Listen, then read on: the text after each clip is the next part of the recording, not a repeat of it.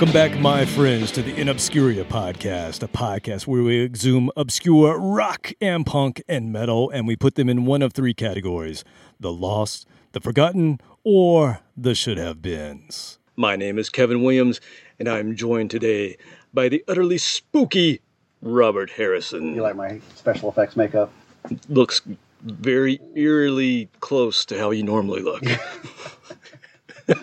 There's you listening at home. I have a giant gash on my forehead from getting hit in the head with a 2x4 a couple of days yesterday. You are so Halloween. You are so in the spirit. It's October. You're ready for it. You're like, I'm just gonna bludgeon myself. Yeah, I forgot that part. That I did it to myself. Yeah. As many people over the years have wanted to hit me in the head with a 2x4. That just was self-inflicted. Were you juggling 2x4s? What were you doing? No, I, like all idiots, I was looking at my phone and walked into one that was sticking out the back of my truck. And it was so loud when my head hit this 2x4 that 30 feet away there were some painters that actually stopped what they're doing and looked to see if I was going to drop to the ground. It was a very loud thunk when I hit it. They all got their phones out just ready to dial 911. They had 911. Just waiting for the next. They're looking at me and I'm looking at them.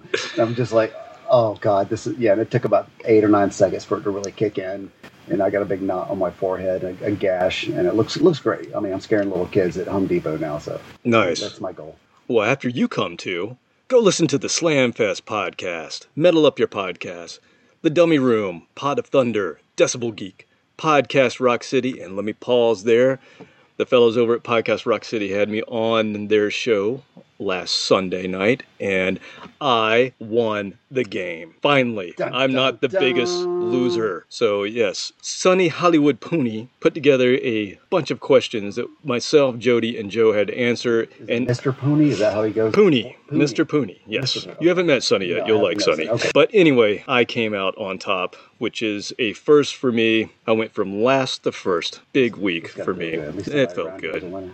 Also, go listen to the Cobras and Fire podcast, Growing Up Rock, Rock Strikes 10, Kisstory Science Theater, The Podkist, The Kiss Room, I Love It Loudcast, Ages of Rock, The Synaptic Empire, and, oh yeah, Monty's Rockcast. Come visit us at inobscuria.com. Like us, share us, recommend us, do all the stuff on Facebook, Twitter, and Instagram.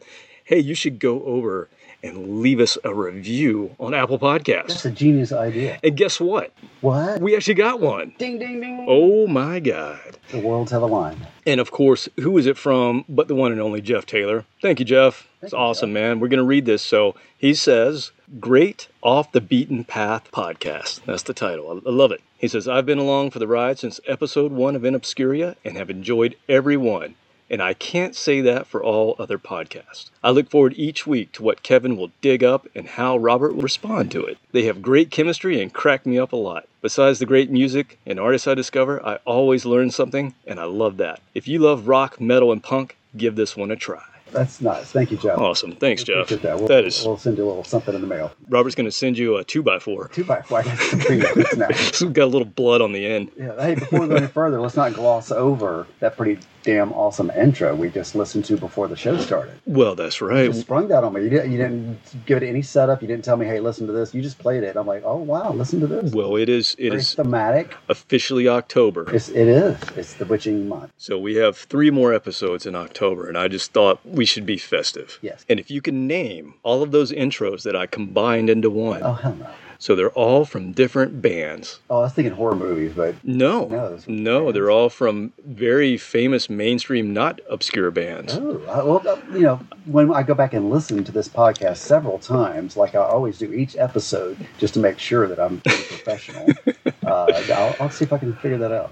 All right. Well, I'm sure I'll hear from someone, maybe even Jason Kearney or Jeff Taylor or Bill Elam. See if you can figure it out before I can. They will probably get it before you do. I'm just guessing. I'm guessing. I'm going to get to listen tonight. They'll have to wait several days before this is posted. So okay. Even if you listen to it again, I'm not sure you're going to get them all.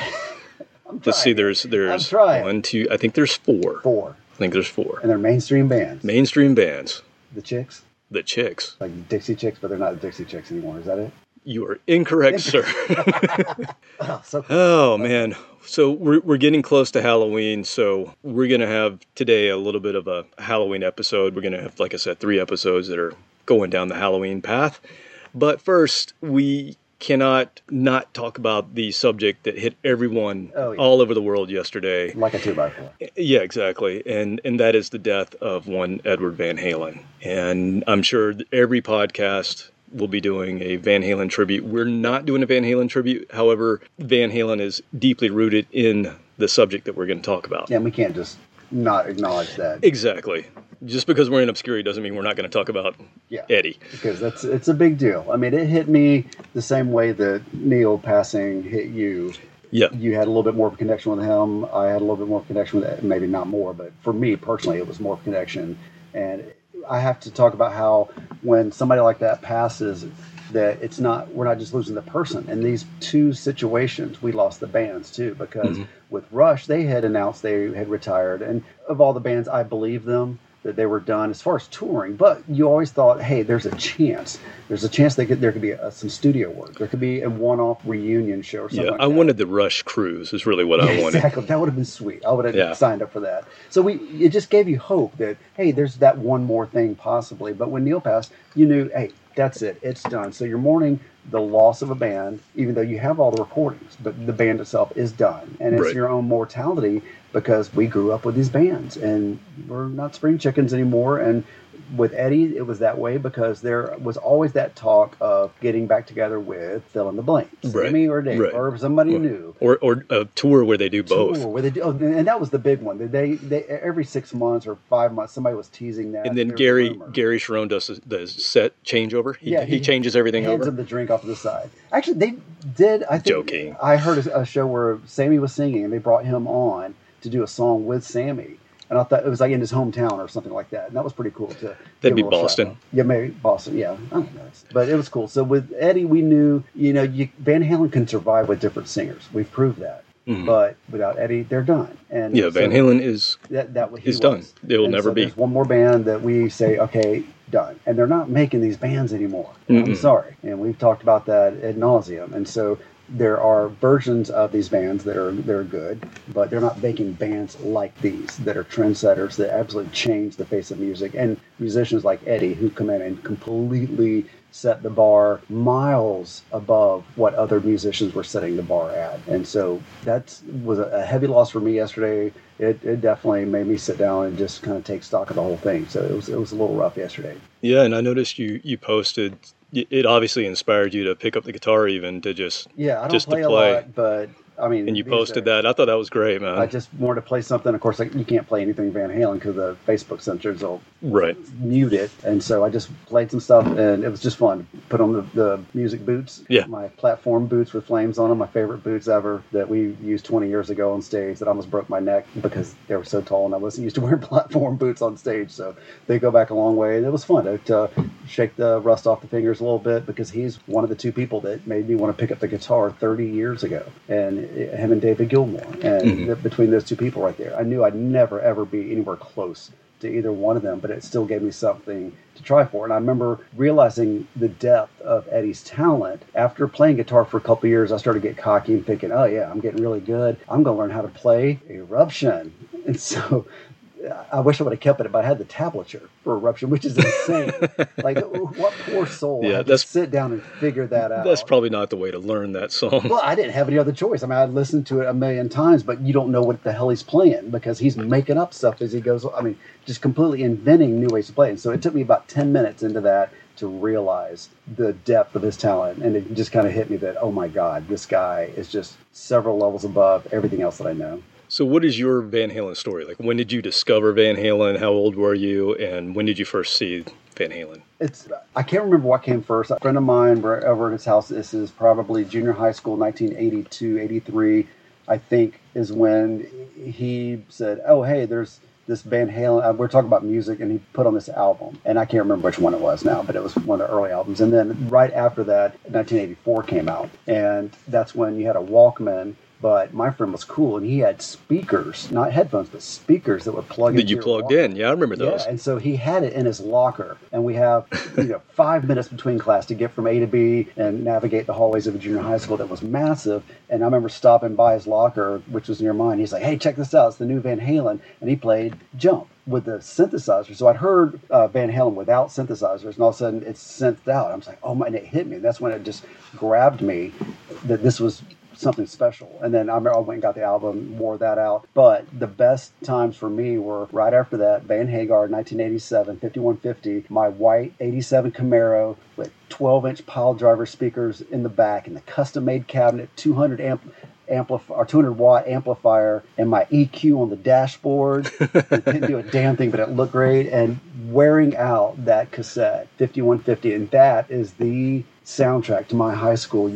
Just the best times, just right before responsibility kicked in at about 18 years old, having to go off to school and things like that. But that 1.5 year period was prime time for me, and that will always be associated with hot summer nights in Florida. They were damn hot summer nights down there, sweltering hot summer nights. Now, did you go see the tour when they came close? No, we lived in the middle of nowhere. They didn't come anywhere close to us. But Fort Walton Beach was 2 hours away from. You have to go to Tampa or somewhere. Pensacola was an hour away, and they skipped over that. It was too small of a market. So New Orleans was too far. Tampa was too far. I didn't see big shows until I moved over to Tallahassee. So that was Metallica was my first big show. But no, I didn't get to see them until they were in their kind of retirement years coming through town. I think you and I saw when we saw them with Roth. Yeah. Okay. Yeah, so I did get to see them. It wasn't a situation where I saw them 10 times and I can tell you about different shows. Right. It was a tribute tour. They're coming through, just doing their thing, and we got to see the whole act of David Lee Roth. I was glad to see that because I didn't think I'd ever see it. So I only saw Van Halen twice. So my story is, I remember, because 1984 is right when I was discovering music in general. Mm-hmm. Because of Friday night videos. Again, we didn't have MTV. We had Friday night videos, and my sister, who's 3 years older than me, she was starting to buy albums. And I remember she bought the single, the 45, for Jump, and I bought Come On Feel the Noise. And so we would kind of play those and trade them back and forth. And she was playing stuff like the Go-Go's and Culture Club and all that kind of stuff. But for some reason, she liked Van Halen, and she had Diver Down, and she had just the 45 for Jump. I can't remember what was on the back side of that one for some reason. Yeah, I never bought the single, so I don't remember what was on it, but I know that I wore it out, and so that was kind of all I knew. And then I remember my good friend Connor Tyndall, when 5150 came out, he jumped all over that, and he was really into that. But it didn't hit me until after the album had been out for a while, and I started really getting into music, and the station I've mentioned several times, WXRC, it was an AOR station that we had that was based out of Hickory, North Carolina. They had a Sunday night show, and I forget what it was called. It was Alan Handelman was the name of the DJ, and he had the show, and he would play these old interviews that he had, and he did a whole Van Halen show, and I listened to that, and when I heard all the old stuff from all the old albums, it just immediately hooked me. And so that's when I started diving into the back catalog, and then I started really getting into the Sammy stuff as well. And my very first concert ever was Connor's uncle, who was a big influence on us to pick up guitars, because he was a bass player and he had been in a band that opened for Quiet Riot, which back in the 80s, that was a big deal. Yeah. And so he kind of inspired us. He's like, here, you can have my old gear and you guys just do your thing. And he said, if there's a show you want to see, he lived in Charlotte, so he lived about 45 minutes, an hour away from us. He said, if there's a show you want to see, I'll take you guys to it, because we were only 14, 15. And sure enough, Van Halen was coming to town with the OU812 tour. So it was the second album with Sammy, and I love that album. I know most people who are really into Van Halen for some reason don't like that album. I love it. And that was my first show, and Joe got us 7th row tickets. And so, first show ever, I still remember what Sammy and Eddie were wearing. And I still remember getting hit with their sweat. That's how close we were, because they're jumping all over the place back then. And Eddie just blew me away. I mean, he was just wearing jeans that night. He was wearing jeans and a yellow T-shirt. And I remember that. I'm like, wow, he's just... That was 89? That was 88. 88. Mm-hmm. Yeah, he started getting away from the jumpsuits. Yeah, he just... and he wasn't doing like the 5150. They were doing kind of the Miami Vice kind of look. Yeah, I was glad they weren't doing that. Although I think Sammy was still doing that at that point. He was wearing like a khakis and a white button-up, which was kind of weird. But anyway, I vividly remember that show, and my ears were just blown because I was not accustomed to that volume. Yeah. And I'm walking out of the arena, It's the Charlotte Coliseum, and I don't know how, but somebody grabs me, and I have on my jean jacket with all the patches on it, and somebody grabs me, and it is a local newscaster, and he's asking me questions about the show. I can't hear a damn thing. What? Huh? I was like, yeah, it's great. Huh? What? Yeah, Albuquerque. That's a great town. Yeah, I've been there 3 times. Yeah. I never saw it, so I can only imagine. I wish I could find it. I'm sure it's been deleted a long time ago. They wanted to get somebody that's, hey man, some idiot, show. Some idiot with a mullet. Yeah. Oh, I remember in college, I lived with my cousin, my roommate Frankie. Anyway, long stories about him. He worked part-time as a roadie, so the local roadie. He didn't travel, but the local civic center, whenever shows would come in, he would get extra work there. And so Van Halen's in town, and he's like, hey, you want me to get you something? I'm like, yeah, man, give me something. Give me some of Eddie's. He's like, all right. So he comes home, walking the door. He's like, man, I got you a set of strings. I'm like, no way, man, you got it. And he hands them to me. They're bass strings. I'm like, dude, these are Michael Anthony's. He's like, what? No, they're strings. I'm like, they're from a bass, dumbass.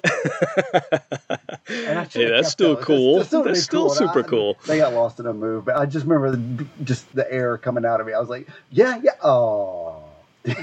we were talking earlier before we jumped on the podcast that Michael Anthony is so underrated as a musician in general. I mean, his vocals made that band along with Eddie's guitar. Yeah, that's what made that band. He makes any singer sound amazing because he can pull those harmonies off perfectly live, which I've got mad respect for. I've had to do that. Sometimes sound systems aren't the best. Sometimes monitors aren't working well. But you look at so much of their live footage, and no matter what everybody else is doing, he's nailing it every single time. Yeah, you could even way up there. You could even say that about Alex. I mean, he's kind of an underrated drummer because that guy's a monster. But you don't really hear about him like you do Neil Peart. No, he's a amazing monster. drummer, but he's in a band with Eddie Van Halen. Right, his brother. So it doesn't matter how good you are. His brother outshined him. Yeah, and he was happy with it. I mean, as far as I know, I didn't ask him, but it seemed like he just was cool being the drummer in this band, not trying to be the biggest personality. Like Motley Crue, they all tried to out douchebag themselves. Yeah. Everybody trying to, and they've done it really well. And they've done such a good job with that. Yes. Talk about a band that I loved at one point, and then just because of the way they act, my love of them is just that last time we saw them, Alice Cooper blew them off the stage. He was a professional. I mean, he, at whatever age he is, just put on an amazing show. He's got to be 20 years older than them. Yeah. Maybe 15. I don't know. Completely clean their... Anyway. Yeah. Anyway. They look like idiots compared to him. But back to Van Halen. This isn't a Van Halen show, but I wanted to make sure we talked about it. And we are going to kind of lead into our topic today, which has something to do with Eddie a little bit. All right, so it is October. It is Halloween season, getting closer and closer. So today, let's talk about Mr. Scary. Mr. Scary. Mr. Scary. Do you know who Mr. Scary is? No. Okay, well, once I say it, you'll be like, oh, yeah. Is this a wrestler? Nope. So I'm going to talk about my first date. When I was in the 8th grade. Short story, right? This is a very short story. When I was in the 8th grade, I went on my very first date with this girl who had the same last name as me. Oh, yeah, because you're from the South. Yeah. Everybody's related. Could have been a cousin. I don't know. Uncle Daddy. So where do we go? Of course, in the 8th grade, the only place you can go in our little town was to the movie theater. We had this old-style movie theater. It only had 2 theaters. It was a downtown. It's actually really close to my dad's office, his dental office. Talk about Mr. Scary. Yeah, so I go on my first date with this girl, and she's, I think, a year younger, so she's in 7th grade, and there are 2 movies playing. The movie that I was supposed to go see, according to my parents, because the other movie was an R-rated movie, the movie I was supposed to go see was called Hoosiers, which was a basketball film about basketball. Indiana. Cornfields. Basketball team in the 50s or 60s or something.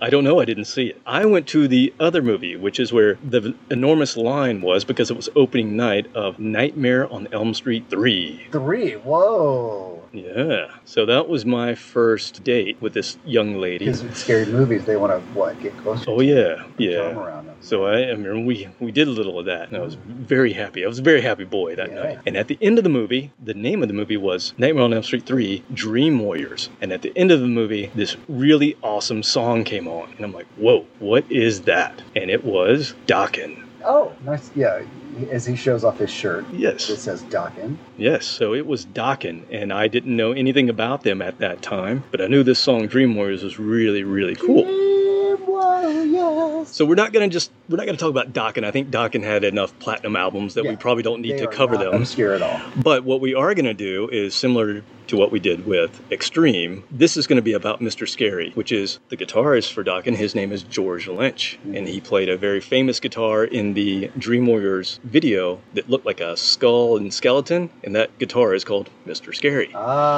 So this is episode 48, Degrees of Separation, George Lynch. You actually mentioned last week on our Glam episode that you wanted to talk about George Lynch. Yeah. So I was like, all right, let's do it. Because George Lynch is not one to sit down and rest. The man has been in a ton of groups. So this is Degrees of Separation. So remember, what we do with this is we talk about solo material, other bands and projects outside of what you typically associate this artist with. So George Lynch, there are two bands that you would probably associate him with, Dokken being one and the Lynch Mob being the other one. So we're going to cover a lot of other stuff because he's done a lot of other things. Now, George Lynch was born in 1954. So he's 66 years old now. He's an American hard rock guitarist. And like I said, he's best known for working with Dokken and then the Lynch Mob. And he's considered to be one of the most influential and famous 1980s metal guitarists next to his peers in Tinseltown, who were Eddie Van Halen and Randy Rhoads. So early 80s, back in the late 70s and early 80s, those three guys were the guys that everybody was watching in the LA scene before the LA scene became what it would morph into, which is this hair metal mecca. Glammy metal. So those three guys, and all three of them obviously went on to do amazing things. So who is George Lynch? He's ranked number 68 on the 100 greatest guitarists of all time by Guitar World. I think that's a little low, to be honest. He's ranked number 10 on the top 10 metal guitarists of all time by Gibson Guitars. Yeah, which is interesting because he doesn't play Gibson guitars. Hey, they know talent. They know talent. So, like I said, I discovered them on my first date, and also that same year of my first date, my cousin Robbie, who was a year older than me, he had the Casingle for Dream Warriors. I remember the Casingles. Yes. Yeah, we talked about those, and I wore that out because we used to skateboard to it. That was the year that we were heavy into skateboarding, and we listened to punk music and Dream Warriors for some reason. They don't go together, but not at all. They do for me. Still, that's why we do rock and metal and punk. The other songs that were on that single, there was a song called Paris is Burning, which I absolutely loved as well, which is another Dokken song. A little bit more about George. So he started playing at age 10, and he was originally from Spokane, Washington. He moved to LA in the late 70s, and that's when he became part of that burgeoning scene in LA hard rock, and his band was called The Boys. That was his original band. So you had Randy Rhoads in Quiet Riot, you had George Lynch in The Boys, and then you had Van Halen, who was, the little band from Pasadena that would come into town and just blow everybody away from time to time. So those were the three big acts, and out of all of those bands, those members came and went and formed a whole bunch of different bands that we know about in the 80s. Now, one of the things that I thought was interesting is Lynch and Van Halen especially used to compete with their leads. It was a healthy competition, and both of them. I read articles where both of them at some points would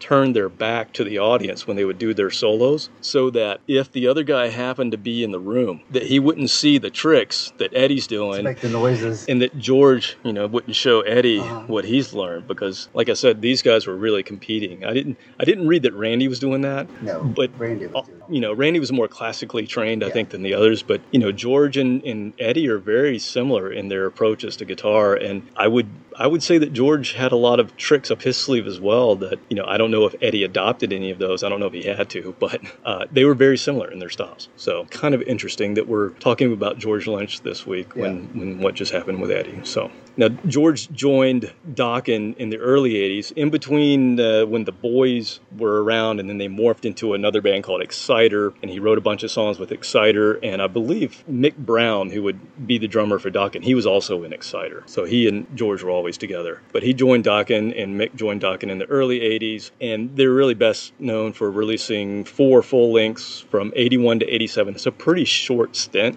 when you think about people still know who Dokken is. But really, it was 81 to to 87, 3 of those albums went platinum. Their first one did not. It went gold, I believe, but the other 3 went platinum. So you had Tooth and Nail, you had Under Lock and Key, and Back for the Attack. Those all went platinum. They, I remember they toured with that big Van Halen Monsters of Rock. So you had Eddie and George on the Monsters of Rock tour, and Metallica was on that. Scorpions were on that. That was an amazing Kingdom Come. I mean, come on. On the same stage. So they broke up in 89 because it's very well documented that George Lynch and Don Dokken do not like each other at all. And that happens in bands sometimes. Yeah, so those guys could not get along. And they broke up in 89 when most of those bands were just really hitting their stride with their mega success. But he goes on and he forms the Lynch Mob. And the Lynch Mob, most people only think they released 2 albums. It's not quite the case. But in 90 and 92, that's when they released the 2 albums that most people think of. And the one in 90 did really well for him as well. I mean, it wasn't Dokken, but it was pretty close. So that's what most Fairweather fans know of George Lynch, is the 80s output and the early 90s output. Now, Lynch Mob would go on over the years to release 11 more albums. George Lynch himself has 12 solo releases, and he has 11 project-based groups, as well as appearing on numerous artists' albums as guest guitarist. There were so many artists that he's been a guest guitarist on that I couldn't even keep track of it as I was looking all of it up. It's ultimate studio guitar player. It's obvious he never sits still. He's just always going. And I don't know if you saw him, the way he looked in the 80s, and then when he kind of reemerged, he took a little bit of a break in the 90s, and then when he reemerged, he was like huge. He got into really working out, so he became like this huge, almost bodybuilder looking guy. Anthony with the same gym. I don't know. I think he moved to Arizona or something. So we're going to start the night with, I'm going to jump all over the place, but I do want to start with his first band, his first recordings, which the Boys, to my knowledge, didn't have any recordings, but the next version of the Boys did, and that's Exciter. So the Boys disbanded somewhere around 78, 79. It was hard to find exact dates for some reason. The members, minus the singer, went on to form the band Exciter, and they spelled it with just an X, no EX, so Exciter. And like I said, Mick Brown, who was also in Dokken as the drummer, was in this band. And they, I guess the biggest piece of history with Exciter is, and this is another thing that was kind of unclear, if they were still the Boys or if they were Exciter. But what happened was they were to play a showcase for Gene Simmons, because Gene Simmons wanted to get into producing in the late 70s. Now, the opener for that show was Van Halen, and Gene didn't even stay to see Exciter because he saw Van Halen and immediately afterwards went and started talking to Eddie and David Lee Roth. Nice. And so who knows if the order had been changed? One of those things where the other band played first. Yeah, so he never even saw George play. And I don't know why would they have Van Halen open for him, but they did. And it's well known that Gene Simmons helped Van Halen get their deal. In fact, he tried to be their producer and shop it, and for whatever reason, I think Casablanca didn't want to deal with them, but they ended up getting picked up, I believe, by Warner. So is the story of Van Halen and not Exciter. Now, the other thing during this time, late 70s, George also auditioned for Ozzy Osbourne, who had just gone out on his own, and he lost out to his adversary, Randy Rhoads. So he had a bad start to his career. So he lost out with the Kiss connection with maybe getting signed, and then he lost out to Randy Rhoads. So again in 82, after he had joined Dokken, he actually tried out for Ozzy again and lost out to Jake E. Lee. Oh, damn. That's got to suck 2 times. But he was already in Dokken, so at least, he was already doing something. He already knew he wanted to make a move, though. He probably already hated Don. Yeah, it probably took 10 minutes. Yeah. Like, why do I got to work with this guy who's named the band after himself? Yeah, I want to be in Van Halen. Oh, wait. No. Oh, wait. No, that doesn't work. So they recorded some demos. They actually didn't come out until 2006, so they've only more recent years been released. But there's several Dokken songs in their kind of infancy on this album, which is interesting. And Dokken would later recycle those in the recordings. And the one that I love that was on that single is one of the songs, Paris is Burning. So that's what I'm going to play, because that was on the first Dokken single that I ever heard, and I actually love this song. So I'm going to play the Exciter version of Paris is Burning from Exciter 1979-ish, maybe. Ish.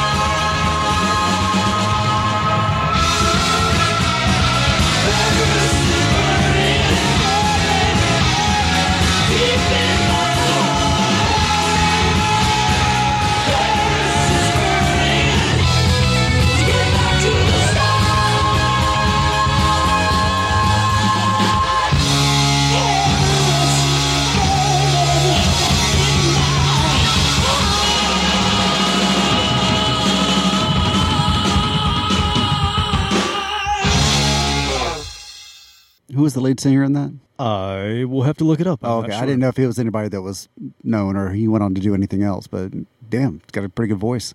I would say almost better than Don Dokken. Slightly. I like Don Dokken's voice, but he's not the most powerful singer. No. Is. Yeah, I'd have to look that up. I didn't know. I was just curious. But the comparisons with Van Halen prior to that song, obviously the beginning of the song, I started thinking, oh, it's Hot for Teacher. Just a slightly different drum rhythm. Yeah, Wild Mick, man. Yeah, but it didn't strike me as a competitor for Eddie until towards the end when he kicked in that lead, and then it was really obvious where the similarities come in. Right. It was like all of a sudden out of nowhere, he goes from just a really good guitarist to, it's one of those guitarists. Yeah, I don't think his songwriting was there yet, like the Van Halen brothers and Roth were. No, and the subject matter, too, makes all the difference in the world. Van Halen was not a metal band. They were a rock band. And Party rock, and they kind of cornered the market on that. Well, they could sell that in a time when disco was in vogue. Yeah, in a time where hard rock was not. No, it was not the time, but it was poppy enough where it was grasped by the general public, and it wasn't a niche band, and that's why they did so well throughout their whole career. Yep. They always were by themselves. Always they weren't a metal band. Yep. They weren't a hair band. They dabbled in some of the hair with the hairspray and stuff, but they weren't a hair band. And then they evolved into the 90s and on throughout that. So not to keep harping back to that, but still, that's one reason why that maybe Gene saw that early on and went, you know what, this is all I need is something like this. He didn't even give these guys a chance, so he doesn't even know. Doesn't even know. I would say they probably weren't ready for what, and even Van Halen, it wasn't immediate for them, even with Gene's help. Mm-hmm. In fact, like I said, I don't think Casablanca, I think they passed on them. I don't think Gene could get them to pick them up. So anyway, I think it was a good first start, and that song, again, is kind of special for me. It's a good song. That blistering song. Love the chorus, and Dokken does do a better job of it. And the reason Dokken does a better job of it is not just Don Dokken's voice, but the harmonies. Just like Van Halen, the bass player for Dokken, Jeff Pilson, the reason that Dokken was so strong with their vocals was not Don. It was because Jeff was behind him. Yeah. And Jeff could sing his ass off. And we'll actually talk about that a little bit later. Okay. Next, I am going to go to a band that it's a project, but it's more of a band than some of the other projects that he's done. A lot of the things that George has done has been kind of one and done, true projects. And while this band, I don't believe they've ever toured, they have released 3 albums with this same trio. And this was one of the groups that I was going to feature on our very first Degrees of Separation. Do you remember what band we talked about the very first time we did Degrees of Separation? Dude, I don't remember what I had for lunch today. I knew you were going to say that. So the first time we did a Degrees of Separation, we talked about King's X. Oh, okay. And I mentioned that we could do probably 3 more episodes on King's X alone because they have that many projects that they've done. Well, this is one of those bands, so I don't have to wait for the next King's X one. We're going to do it here with George Lynch because George Lynch and Doug Pinnick and Ray Luzier from Korn formed a band called KXM, which the K comes from Korn, the X comes from King's X, and the M comes from Lynch Mob. So they just put that together to make a really bad name. KXL, yeah. Yeah, well, they went with KXM. M sounds better, which really doesn't sound better at all, but that's what they went with. They thought it did. But it is kind of it's a super group, and you've got an amazing drummer, you've got an amazing bass player and singer, and like I said, that dude could sing the phone book, and I would buy it. Doug Pinnick, amazing. So I'm actually looking forward to playing this for you. They began in 2013 when the 3 met at Ray's, this is the drummer, they met at his son's birthday party. And Ray said, "Hey, come to my home studio. We should put a band together. Why don't we do something?" And bunch of kids running around screaming, I'm sure kids screaming, knocking stuff over, and the dads are like, "Hey, man, come in here, come here. Let's get out of here." And so here we are, 3 full-length albums later. I could see you doing that. Yeah, but this is more of because you have Doug and because you have Ray is such a bombastic player. I mean, he's just technically he's got chops out the wazoo. Because of that, and because George, what you'll find as we play this, he's not just what you heard and what he's known for. He can really stretch out into jazz. He can really stretch out into just all sorts of places with his guitar work, and he's done so in his projects. But this is more of an experimental progressive kind of thing. So it grooves. It's got that soul because everything Doug Pinnick touches has that soul, but it's much more on the experimental progressive side, which is probably the reason that I really love it. So in 2017, they released their second album called Scatterbrain, and that's probably my favorite of the three that they have. And one of the things that I'll mention is, especially in the last 10 years, George really could not sit still because he releases multiple albums with multiple projects a year. This came out in 2017, what I'm about to play. He also released a Lynch Mob album that same year, and he released the second Sweet and Lynch album, and a documentary movie that he produced. Of course. So all of that in 2017. He did the album cover art, didn't he? He probably did. Yeah, so we'll talk about all of that later, but it's just amazing output from this guy who's, he's getting up there. He's in his 60s now, but he's fit as can be. Like I said, he's a young, bodybuilder guy. Once you start sitting around the house doing nothing, that's the end. But he smokes too, because I've watched the documentary and he's chain smoking the whole time too. So he better watch out. Watch out, George. Stop that smoking. crap. It's never too late. Buddy Eddie just suffered from that. Damn. So I'm going to play Noises in the Sky. This is off KXM's second album, Scatterbrain. Go check out everything they put out, but we'll see what you think, Robert, when we get back. Bye.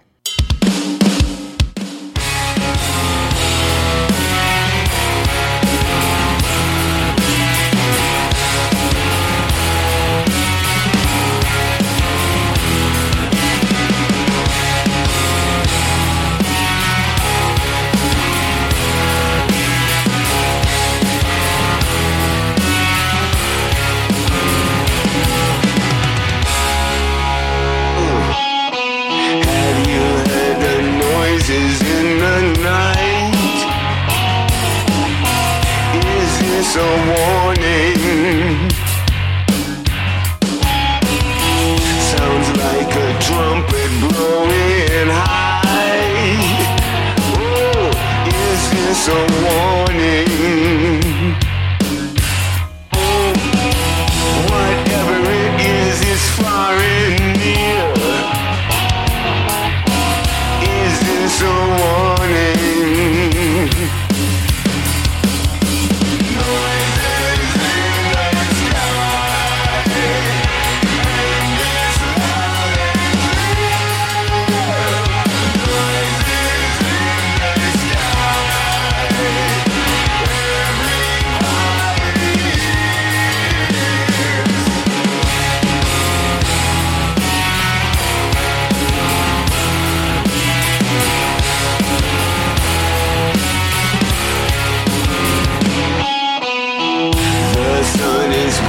The flares are high. Is this a warning? Only for those whose ears can hear. Yeah. Is this a warning? Something is happening, it just ain't clear.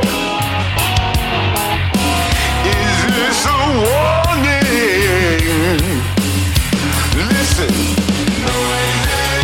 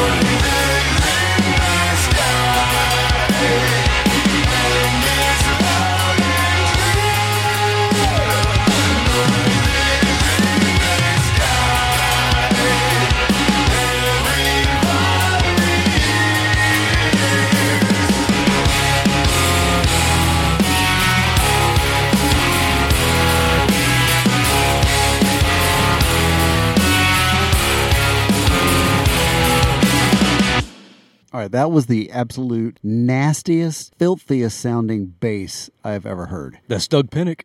And it just, God, I need a shower after listening to that. That's a good thing. It was really good. Just the fuzziness of that. It sounds like he's playing a two-ply hefty. Oh, yeah. It was that nasty. He gets a gnarly tone out of that bass. I've never heard that. So How about maybe the guitar work? Oh, yeah, that too. All right, so other God. than that, I loved the slow crescendo of the whole arrangement. It just built and built and built, and you were rewarded with a pretty wicked, cool lead at the end, thanks to George. So that was a nice payoff at the very end for me, because that's what I was listening for specifically, thanks to this episode. Obviously, the singing's great, everything else is great, but yeah, it's like the very end, all of a sudden, we'll get a few more in let tonight. it rip. We'll get a few more in for you. This is probably my favorite project that he has, just because I can see that. I'm a big Doug Pinnick fan and big King's X fan. And if he didn't choose Doug to sing on a project that he has, there's another singer who I would like him to choose, and he actually did it, and we're going to play that later. Okay. So after the commercial break. After the commercial break. He's had two of my favorite singers of all time on his projects. Really? Pretty amazing. Cyndi Lauper's on there. Yeah, Liberace came back from the dead. All right, so I mentioned that he had a movie that came out, and I actually watched this documentary last weekend. It's a documentary that came out last weekend. It's only 67 minutes, so that's my attention span. I can do that. It worked for me. We have to do this podcast over like 3 or 4 days because it's hard for me to pay attention for 2 hours. So just for disclosure, behind the scenes, this actually takes 3 or 4 days to record. So I'll give you a little of the background on this thing, and then we'll talk about some of the music that's in it. But it was released in 2017. He actually began work on this thing in 2011. So it took quite a while to complete. And he announced plans for this documentary in 2011. He was going to call it Shadow Train Under a Crooked Sky. And the whole thing, so he lives out in the West. I think he's in Arizona or somewhere around there. And the whole thing is about the destruction of Native American communities. It's a pretty depressing documentary because it really talks about the plight of the modern Native American and just, I mean, talk about there should be a hashtag Red Lives Matter because, I mean, what these people go through in this documentary is like, wow, they were treated like the scum of the earth. And it's horrible. And they even go through the history of everything that our pretty amazing country has done to these people over the time. Over a long period of time. And all of the things, all the promises and treaties and things that were never came They to last about fruition. 10 years and they changed their mind. The movie was crowdfunded. That's probably one of the reasons it wasn't released until 2017. And he changed the name of it to Shadow Nation. But what he did was, it's kind of interesting because it's based around him traveling throughout the western United States with a band that is not anyone that he's played with before, I believe. I think they're all activists who happen to play music as well. And so everybody's very passionate about making this documentary and talking about the plight of the modern day Native American, and everybody's an activist and they do marches and all this stuff on these reservations that they go to. So they're basically touring reservations. And they're doing it in like old beat up trucks and stuff. It's not glamorous at all. It's real rough and it's a good watch. It's a bit of a weird movie because it's almost shot like, I think the drummer shot it for one. I think he's a, documentarian, I guess is the word. But he shot it almost like it was a music video. So it's like half music video, half documentary, and it's kind of mishmashed. So sometimes you get like weird scenes with fire in the background. You know what I mean? Like it's shot like almost Pyro. like a 80s or 90s music video. Girls in bikinis dancing on a pole. And then it gets really serious. So it's a little bit of an odd watch, but it's only 67 minutes, so it's kind of fun in a way, but it's not fun from the content standpoint. But anyway, they're touring the West, and they're going to these reservations, and they're just basically talking to people and talking about what the different tribes have been throughout their existence since the white man came. And it's just kind of heartbreaking in some ways. But he was touring at that point. They were calling the band Shadow Train. And so they would march in these events, and they'd had Shadow Train on their banners and things like that. And they called themselves Shadow Train, the band did. And I believe the singer is actually either full or half Native American himself that's in the band. But then they released the movie, and the movie's called Shadow Nation.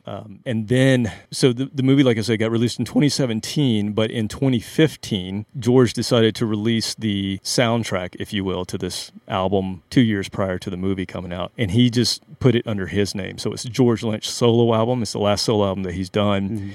and it's the name of the album is Shadow Train instead of the name of the band. So he kind of switched things around, and it has a lot of different types of music because I believe what he was trying to do is trying to match the mood of the different places he was going so that he could match it up to the documentary eventually. But it's got all sorts of styles on it, from blues to modern rock to metal to in your face, even almost kind of new metal in some ways. But it's very interesting. I'm going to play a song called Power and Resistance from this album, Shadow Train. Anything I play from it won't sound like the next song. So I'm just picking a song that I happen to like. And I mentioned that I'm going to say what else he released in the years, especially in the 20-teens, because he just did multiple things. So in 2015, he released this album and also the first Sweet and Lynch album. So we'll talk about that in a few minutes.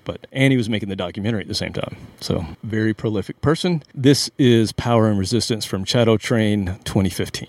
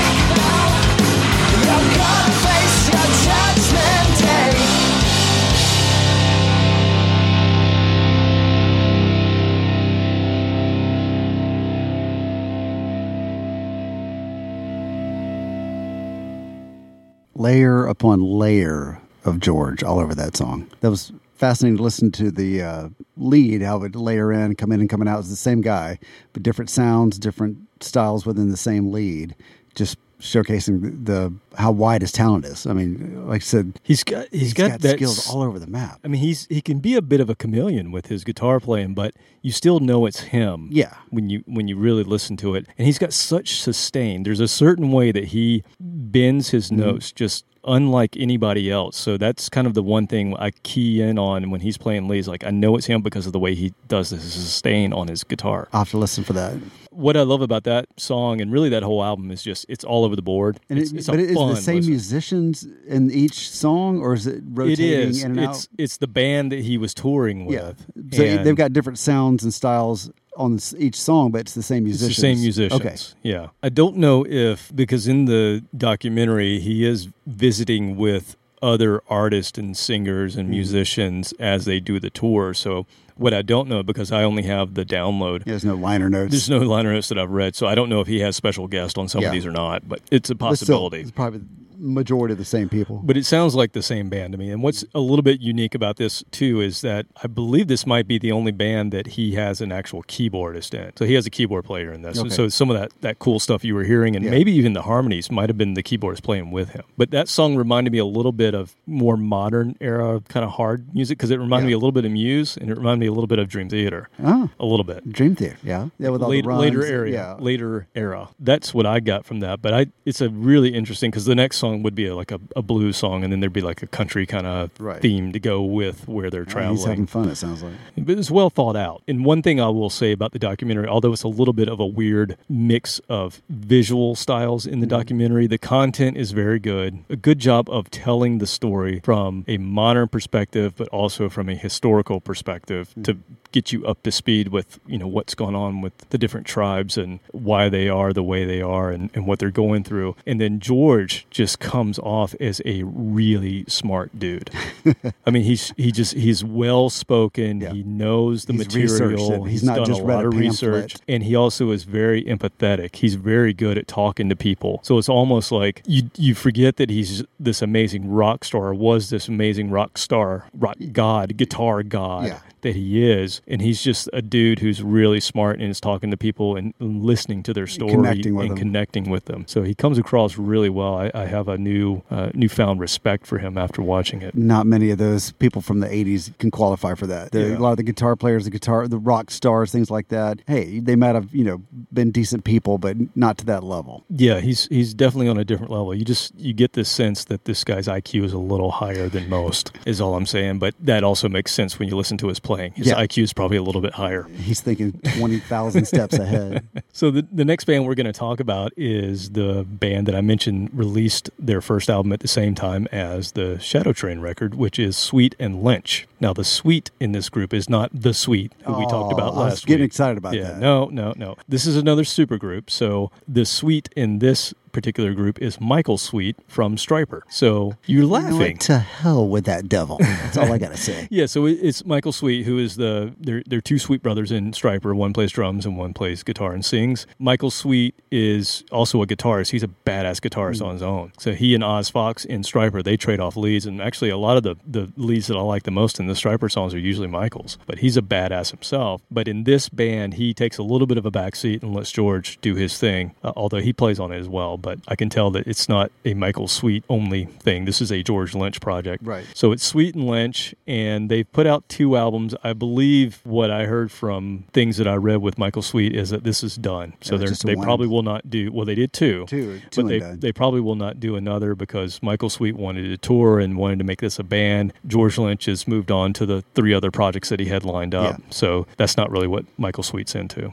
So anyway, it's Michael Sweet on guitar and vocals, George Lynch obviously on guitar, James Lomenzo, who was ex-White Lion, ex-Megadeth, and Brian Tichy, who is ex-Whitesnake. And Brian Tichy is also this just amazing session drummer that everybody's used. So it is a true supergroup. And they put out this album, the first album, I believe, in 2014 and maybe 2015. It's somewhere around there. We'll there.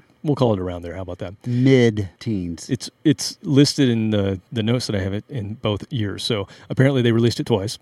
It was December 31st through January 1st. That's what But being that it's that it's a mixture of Stryper and Dokken, it comes across sounding as such. Okay. So it sounds a little bit more of a throwback kind of sound. By Aquanet. But it also has more of an AOR vibe. So it's almost like Michael Sweet is doing a little Journey kind of deal with this. And I don't know if you know, but Michael Sweet actually sang with Boston for a while. With them or in place He of was Tom? In place. Okay. Yeah, in place of Brad Delp, who Brad, passed away. Yeah. So yeah, Michael Sweet was in Boston for a while, touring with Boston. So he's got that AOR kind of thing he can go into. He can handle that.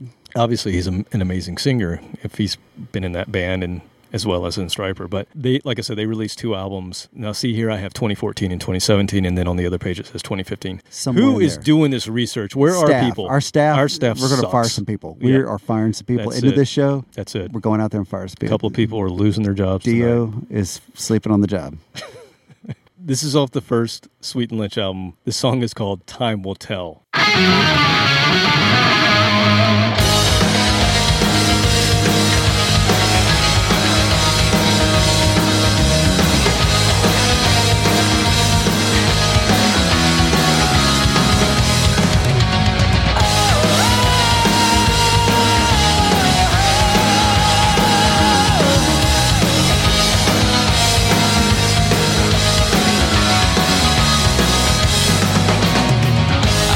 used to wear rose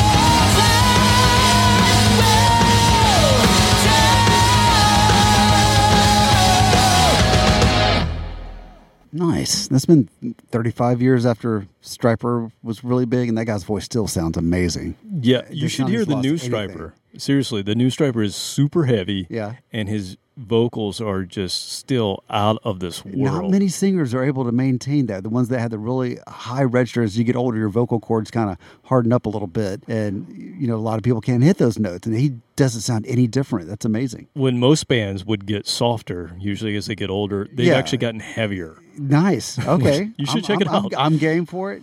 I will take a heavier Stryper, yes. Are you drinking tonight, by the way? I wish. I'm drinking, hydrating. I wonder if we should pause.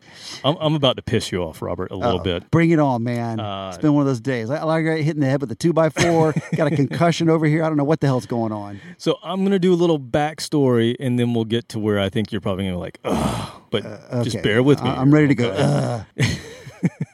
Krusty the Clown. Oh, God, these kids.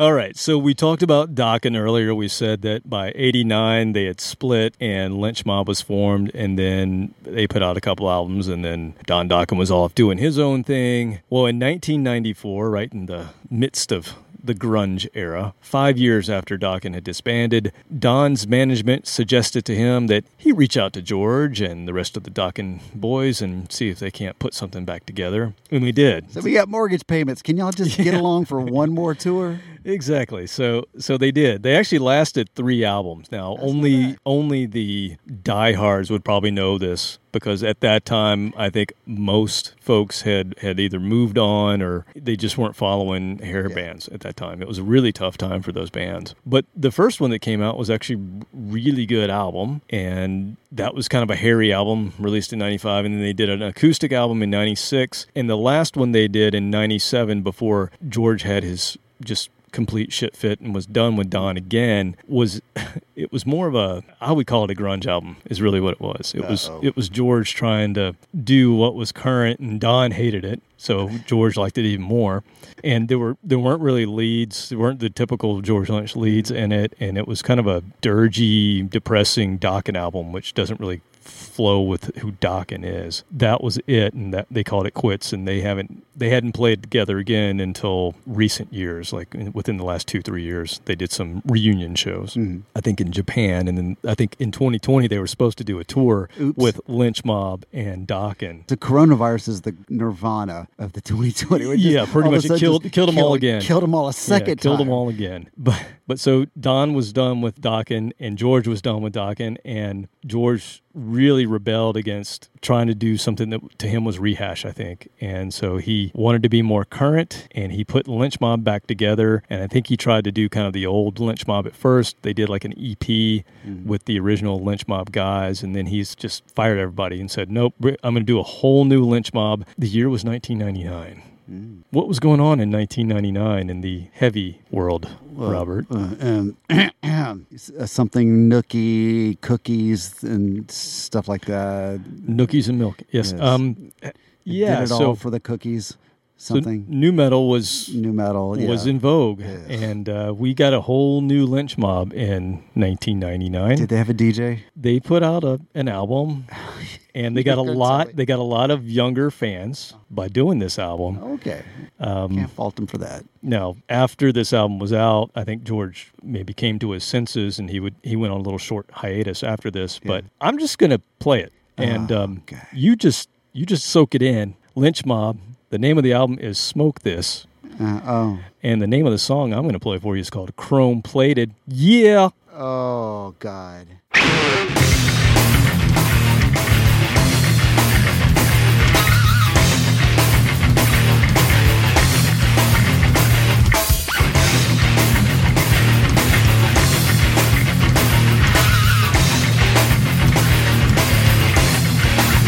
Got me running through the streets like a redhead stepchild, bucking them fools that just wanna score up. Talking about life, always treating you hard.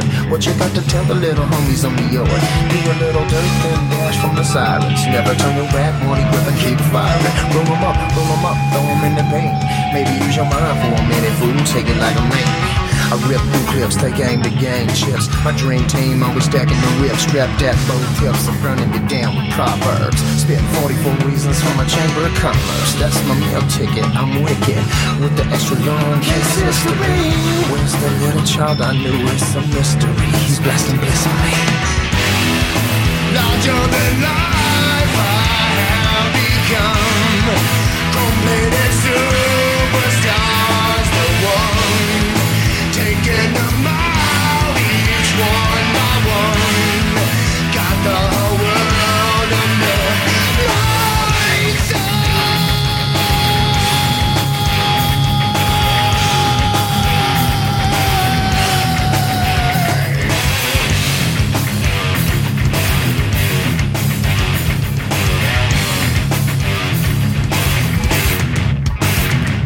Through the cracks of a never-ending silence. Another punk wing on the money and the violence. Watching that TV, sipping through his brain. Little Johnny's coming home soon, but he's got one thing. Quick to flip that lid. Dirty mouth, snot nose, freckle-faced kid. 12 years old when he got his first get. And 2 years later did his first hit and crack. Yo, watch them all line up, cheating each other, hollering, won't you let me sign up? I'm up for those people, can I get some? Do anything that you want me to get down ends and fake friends. I let them all call me a fool when I'm gone, and they can all watch me blowing up cause I'm on. Had every opportunity to be a fine upstanding man of the community. Where'd I go wrong, dog? Larger than life I have become. Completed superstars, the one taking them out each one by one. Got the whole world under lights on.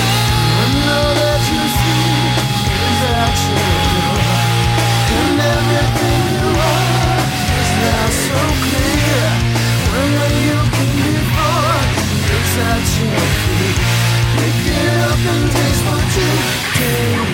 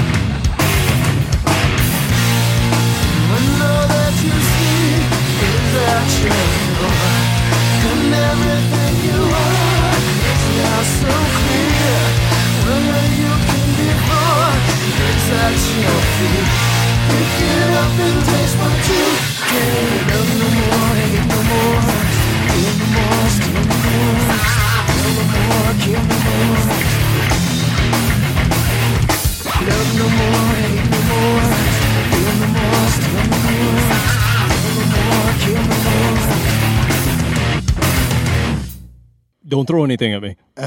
Okay, so where do I start? I didn't hate it completely. Had its moments, It right? was most of the vocals. It was about 2 minutes too long. But True. comparing that to the other songs that were out at the time, think about the huge difference. Not the vocals. Forget about the vocals. That sucked. Sorry.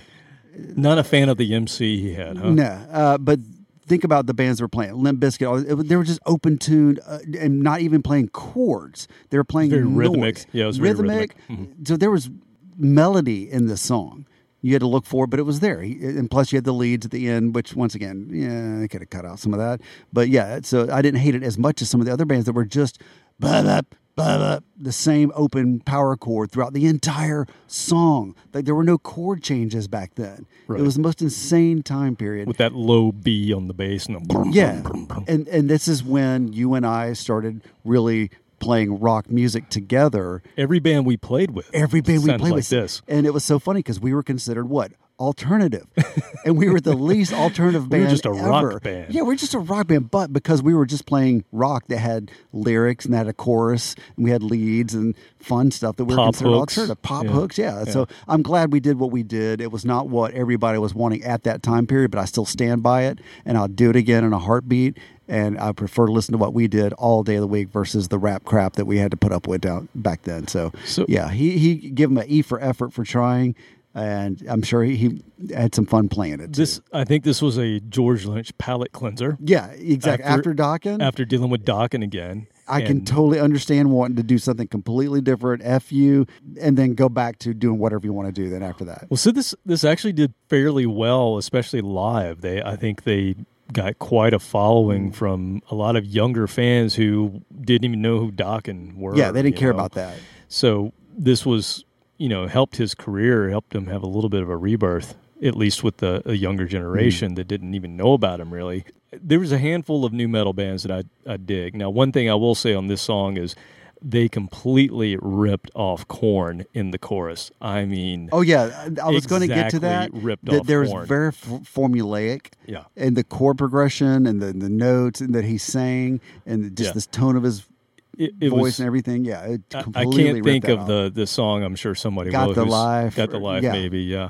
But anyway, so that being said, I would have loved to have seen this version of this group with Seven Dust and Stuck Mojo. If you had those three on a bill, I'd be happy. I'd buy a ticket.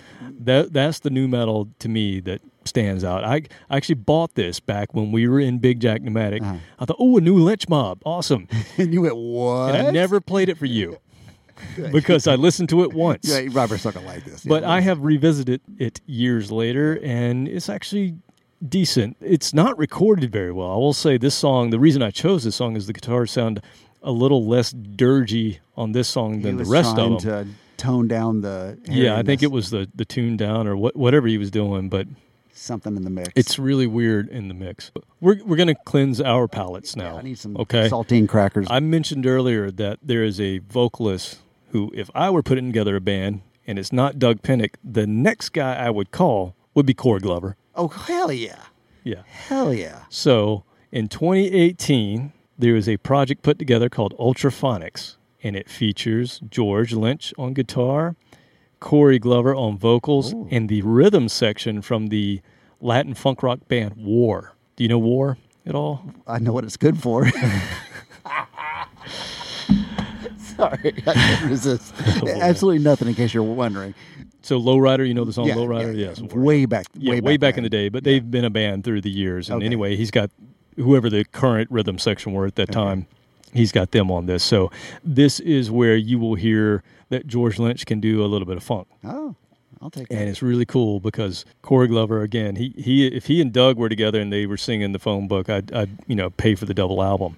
Anderson C. Smith, 100 Now the Pine other Ridge Circle. other cool thing about this is when I listened to this the very first time, it hit me right away. I'm like, that's Angelo singing from Fishbone. Oh, that Angelo. Angelo Moore from Fishbone. I'm like, that's him. It's got to be him. And then I looked in the album. I've got the vinyl, and there's nothing in the liner notes. I looked online, and I Mystery. couldn't find anything. And the only thing I found was a French article that I had to do a little Google translator where they talk about Angelo is on this song. So you're right. Why would they not mention him in the credits? Because I got to pay him.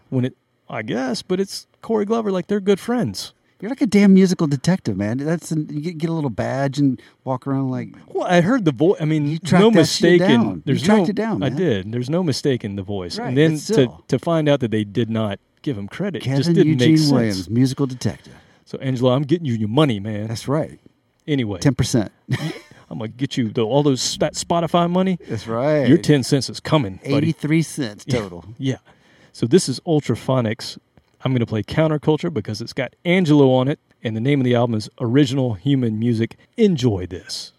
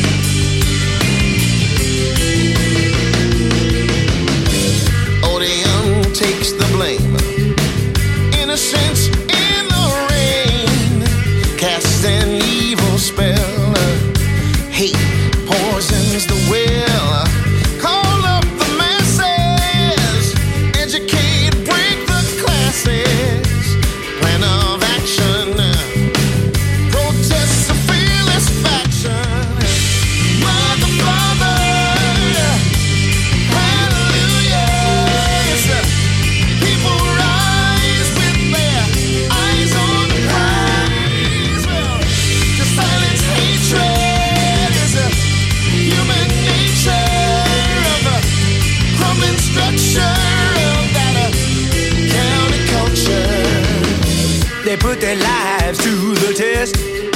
Come fight the system with the rest.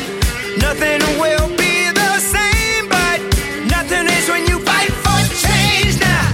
Wounds that will not heal on this bloody battlefield. Bodies broken and kneeled, but will this nation heal?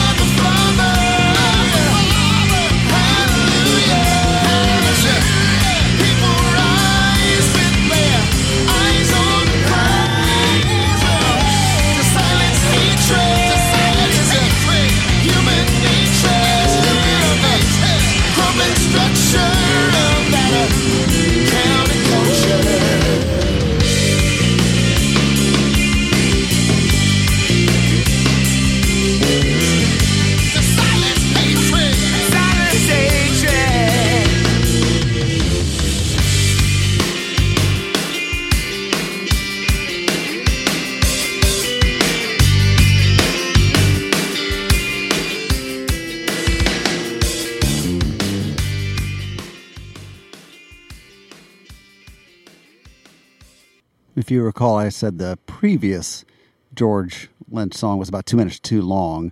That one could have gone on 3 or 4 more minutes, and I would have been perfectly fine with that because, just like you, those guys could sing the phone book. I'm okay with that. They could get some recipes off of Betty Crocker's website, just sing those, and I'm cool with that too. And then you throw in a riff once in a while from Mr. George there, and that'd be fine. That I can groove to for a long time. Yeah, you would dig that album. That whole album is just great. It's the best of. Yeah, it's not quite as noodly as Cult of Personality, right, and all that, but it's still grooving hard rock with soulful, funky vocals.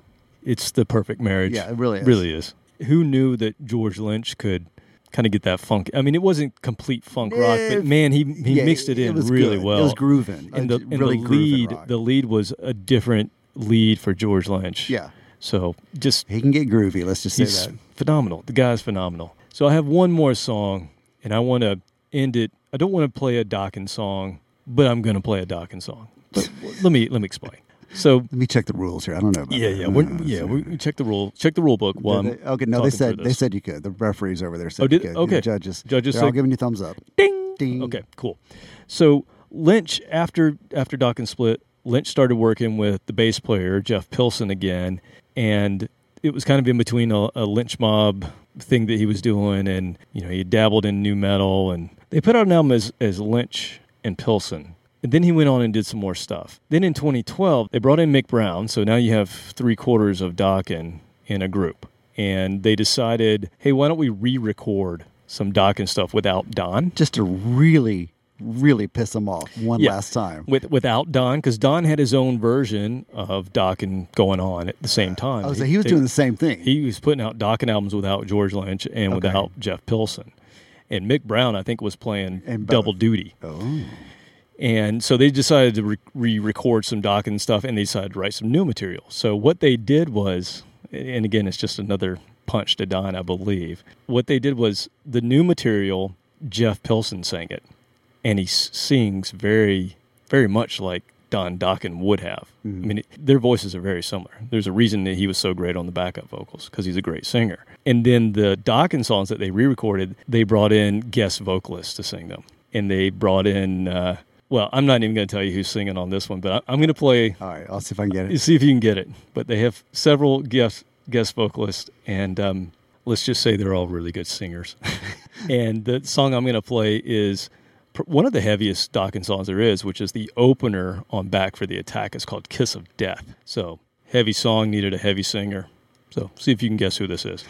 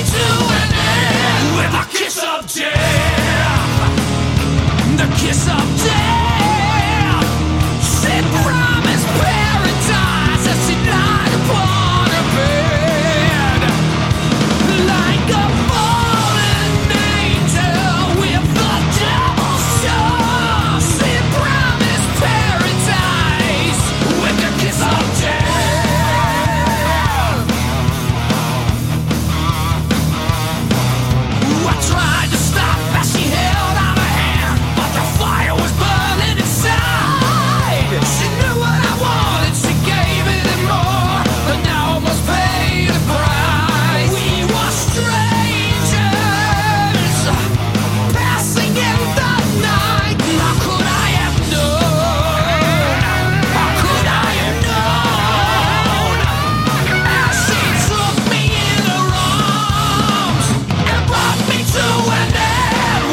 kiss of death.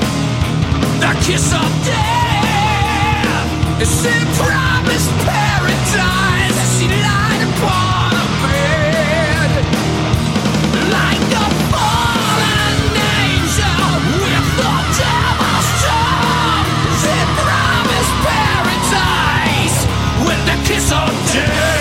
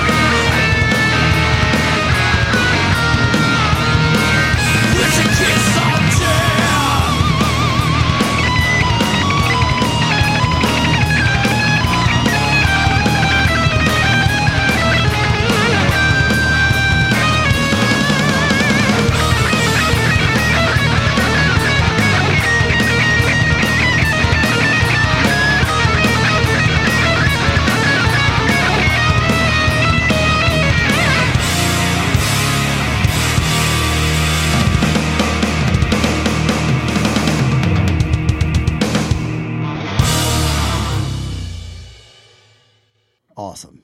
I could feel the energy level in that song pick up the moment he started singing. You can't be in a room with that guy and he starts singing. And I mean, if I was a guitar player in the same room, all of a sudden he starts singing. You want to play the best you can to back that. You knew who that was, right? Mr. Ronnie James Dio.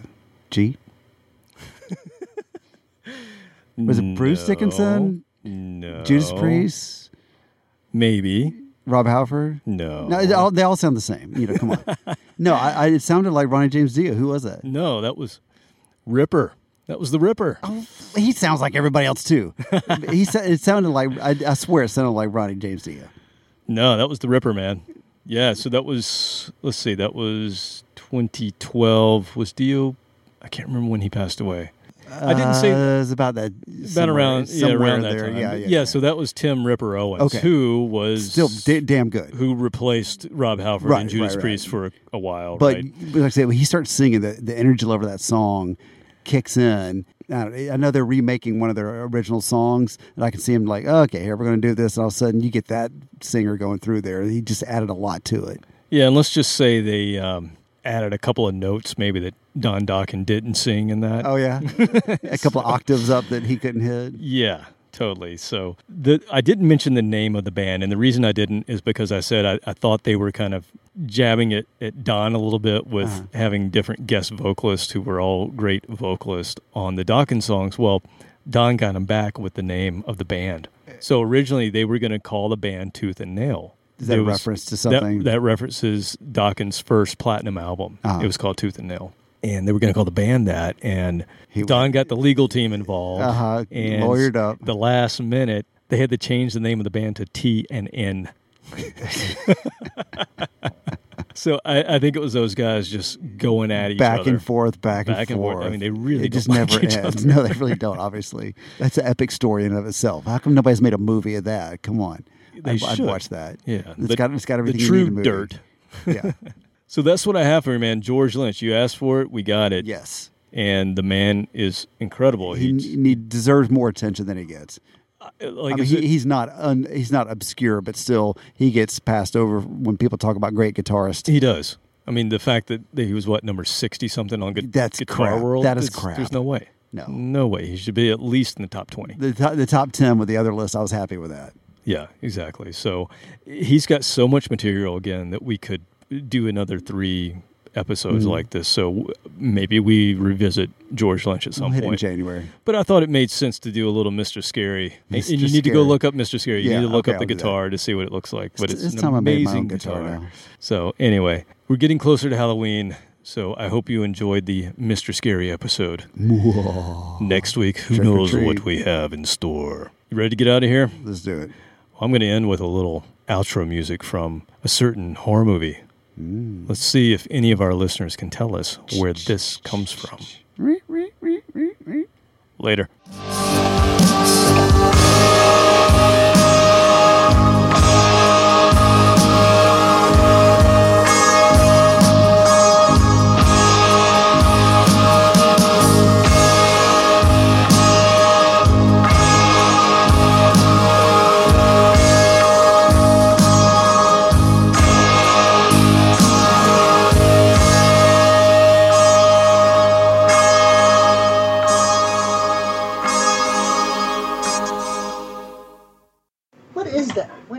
Just sitting there and you were all quiet. What are you doing? Ronnie James D.O.G.